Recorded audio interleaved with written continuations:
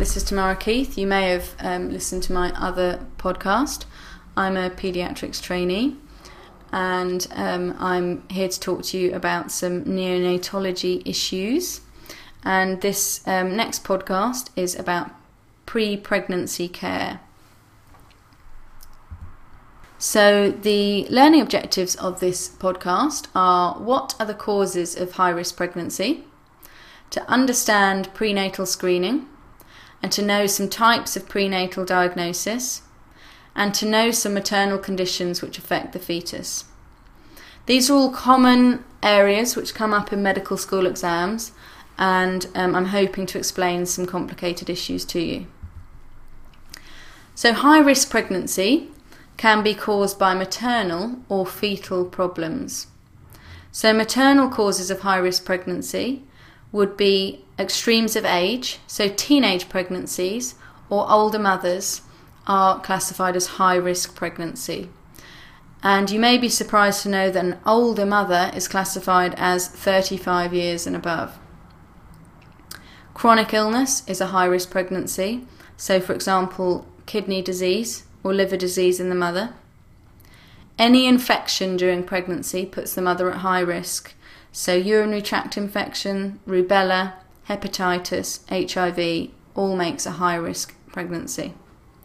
The mother-baby on regular medication, for example phenytoin for epilepsy, this disrupts vitamin K metabolism and can affect the fetus, putting them at risk of bleeding after birth. Warfarin is contraindicated in pregnancy, but some people may take it when they don't know they're pregnant, and this will put the fetus at risk. And things that people may not ordinarily think of as a drug, like alcohol, puts the fetus at risk of fetal alcohol syndrome. Poor past obstetric history gives you a high-risk pregnancy, so if the mother has had multiple miscarriages in the past. Obstetric complications: have they had previous group B strep infection? Have they had preeclampsia in their last pregnancy? These are all things that we like to know as a paediatrician about a pregnancy to establish whether or not this is a high-risk pregnancy. Fetal problems, so multiple pregnancies, so you can have twins, triplets commonly. More than triplets is very unusual in this country, but may be the result of IVF pregnancy. And IVF on its own is a high-risk pregnancy. Twin-to-twin transfusion syndrome puts you at risk of a high-risk pregnancy. So twin-to-twin transfusion syndrome is where you have twins, you've got two babies, one of which is the donor and one of which is the recipient. So you have a situation where one twin is giving blood to the other twin. There is a donor and the recipient. The recipient becomes swollen, large, and polycythemic. The donor becomes small, thin, and anemic. So you end up with two babies who are twins, identical, but at very different sizes. And this is very dangerous. Congenital malformations obviously put the pregnancy at risk. If the baby has cleft palate, if they're known to have abdominal problems like gastroschisia, which is where the gut is outside the abdomen. Chromosomal abnormalities put the pregnancy at risk. Is this a known Down syndrome? Have they got Edwards syndrome? Obviously, some of these problems in this list will be unknown, and we won't know that the pregnancy is high risk until after the pregnancy, and we will then go back and think, why was this pregnancy not successful, or what went wrong to make this fetus unwell? Intrauterine growth restriction also puts the fetus at risk. Hydrops fetalis is where there is excess body water causing edema of the fetus, and the causes include anemia, cardiac disease, and Noonan's syndrome. This is an important slide about prenatal screening and diagnosis, and all these tests are important to be performed on a pregnant woman in the UK. So first and foremost, we test the blood group and antibodies for rhesus. So if a woman is found to be rhesus negative, they're given anti-D during pregnancy to prevent rhesus incompatibility disease. So this happens if a mother is rhesus negative and the fetus is rhesus positive. The mother has antibodies against rhesus positive, and the antibodies cross into the fetus and can destroy the fetal blood cells, causing severe jaundice and anemia. So we give rhesus negative mothers anti-D at 28 and 34 weeks, because there is no way of knowing at this stage whether the fetus is rhesus negative or positive. We test the mother for different infections: hepatitis B, hepatitis C, the rubella status, syphilis and HIV are all tested in pregnant women in the UK. And we do this for various reasons.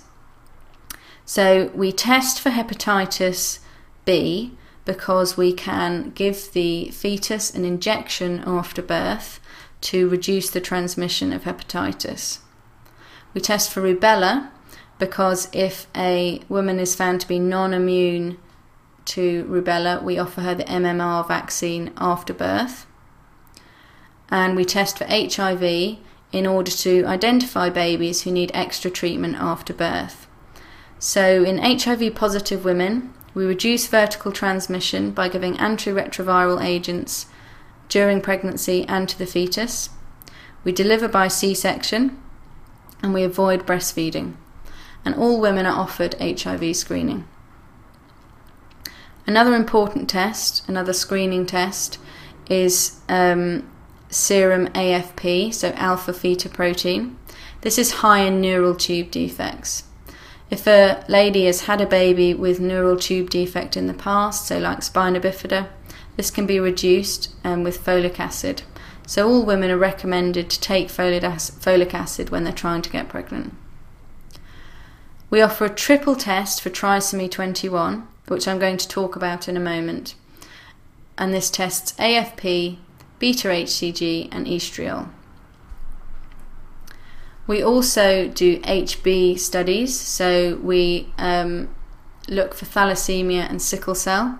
This is generally only offered to people we think are going to be at risk. Gestational diabetes is tested in every single pregnancy at 28 weeks. We give an oral glucose tolerance test, and this looks for gestational diabetes. So this is women who have developed diabetes during pregnancy, and this normally clears once the baby is delivered. So screening tests for Down syndrome. This looks like a very complicated slide and basically has all the information you need to know. But quite simply, there are two main ways that we screen for Down syndrome. And most importantly to tell you, this is a screening test. So this gives a risk calculation. This does not tell you, yes, your baby has Down syndrome, no, your baby does not have Down syndrome. It gives you a risk, a probability that your baby may or may not have Down syndrome. So at 10 to 14 weeks, we do nuchal translucency. So this is an ultrasound of the nuchal fold. This is an area at the back of the neck. And if it is thicker than average, the baby is more at risk of Down syndrome. There is the triple test, which is the most common test in the UK. And this tests for alpha fetoprotein, estriol, and beta-HCG. The AFP, alpha fetoprotein, is low, the estriol is low, but the HCG is high in Down syndrome. In addition to this, what makes the quadruple test is they measure inhibin, which is high in Downs. So they put these tests together, the nuchal translucency and the serum biochemistry, and based on the maternal age and the hormone levels of these tests, a risk is calculated. If the risk is over 1 in 250, the lady is offered amniocentesis. So screening gives you a probability, and something like amniocentesis gives you a diagnostic yes or no. Just talking a bit more about alpha-fetoprotein. It may be high, but no abnormality is detected. And why would this be? There may be wrong dates, so the gestation of the baby is wrong. It would be high in a multiple pregnancy, and it's also high if there's bleeding in early pregnancy. So it is not just associated with a problem in the fetus. But problems it is associated with, so a high AFP is associated with neural tube defects, cardiac abnormalities, gastroschisia and exomphalos, and renal hemangioma. Low alpha-fetoprotein is associated with Down syndrome. Diagnostic tests, so tests that give you a yes or no of something that's wrong with your baby. You've got the 20-week anomaly scan, which is offered to every single pregnant woman in the UK. And this is looking for gross abnormalities. So it's looking for things like gastroschisia and exomphalos, which is where the gut develops outside the abdomen. It's important to know this before the baby is born so that paediatricians are ready. It may identify cardiac abnormalities and other abnormalities like cleft palate or skeletal abnormalities. You can have chorionic villus sampling at 10 weeks or amniocentesis at 14 to 16 weeks. And both of these tell you the genetic makeup of the fetus. So this is diagnostic for genetic abnormalities, for example, Down syndrome. And rarely we can do fetal blood sampling to check for certain diagnoses. So is the baby very anemic, and looking for specific diagnosis, but this would be done in very specific rare examples. You may wonder why amniocentesis is not done in all women. Surely all women would want to know for sure whether their baby has Down syndrome. Well, there is a risk of 1% miscarriage with amniocentesis, so it is not without risk, but it is offered to every woman over 35. And these are because women of over 35 are more at risk of having a baby with Down syndrome. However, to confuse the issue, 80% of Down's babies are actually born to women under 35. And this is because more women under 35 have babies than those over 35. Premature babies are at risk of many things, but the main issue we worry about is respiratory distress syndrome. This is where the lungs are not adequately developed to allow sufficient gas exchange for the baby. This is because premature babies do not have enough surfactant. Surfactant can be increased by giving the mother steroids. And sometimes a woman will go into premature labour and will have time to give them steroids to allow surfactant production in the fetus, so then when they're born, their lungs are not quite so bad. What we can do is try and delay premature labour. And you may think, well, why don't we delay premature labour until 40 weeks, until the baby has been in long enough to be fully developed? But this isn't really wise. If a woman is in labour, we can delay labour by, say, 48 hours with tocolytic drugs, so drugs like salbutamol. We give these to ladies who are going into labour between 25 and 34 weeks. And this is to delay delivery by 24 to 48 hours, which gives us time to give steroids to the mother to increase surfactant production in the fetus. Now we're going to go on to talk about maternal conditions affecting pregnancy and the fetus. There are obviously many problems which can go on during pregnancy, but I'm just going to talk about a few which are perhaps more common and might come up in your exams.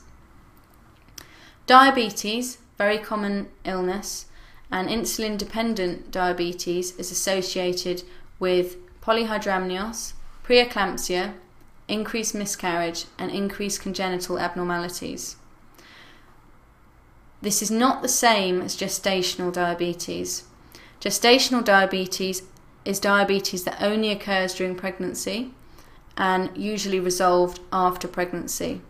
Gestational diabetes is not associated with increased congenital abnormalities, but insulin-dependent diabetes is associated with increased congenital abnormalities.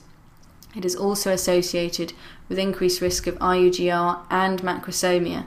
And you may think that's a bit strange. How can it be associated with growth restriction and macrosomia? Well, the growth restriction is increased in diabetics who have microvascular complications of their diabetes, and the macrosomia risk is increased in all diabetics. There are neonatal problems associated with diabetes, so after birth they are more at risk of hypoglycemia. Now you may again think this is a bit strange. Don't diabetics have high sugars? Diabetics have high sugar levels, and as a result, in the womb, the fetus has high glucose level. To reduce this, the fetus increases insulin production. Then at birth, they no longer have the maternal supply of high glucose, but the fetus is still producing insulin. And so their sugar goes low because they have high insulin, but they now have no sugar intake. So they're at very much increased risk of getting hypoglycemia. They're also at increased risk of respiratory distress syndrome, hypertrophic cardiomyopathy, and polycythemia. Hypothyroidism. So in women with overactive thyroid, they have circulating thyroid stimulating antibody, which can cross the placenta and activate the fetal thyroid. So this can give the fetus, the baby after it's born, symptoms of hypothyroid. So they can get diarrhea, they get jittery, they can get tachycardic. SLE, so lupus. Ladies with lupus often have antiphospholipid syndrome, and this puts them at greater risk of miscarriage, preterm delivery, and placental abruption. And if they have anti-Ro and anti-LAR antibodies, the baby may have heart block when it's born, but this usually resolves. So in summary, we've covered quite a lot there. High-risk pregnancy can result from maternal and fetal factors. Screening tests are those that give you a probability, and they include triple tests for Down syndrome, which includes AFP, estriol, and HCG. Diagnostic tests confirm or refute a diagnosis and include chorionic villus sampling and amniocentesis. Maternal disease can affect the fetus, including diabetes, hypothyroidism, and lupus. Thank you very much.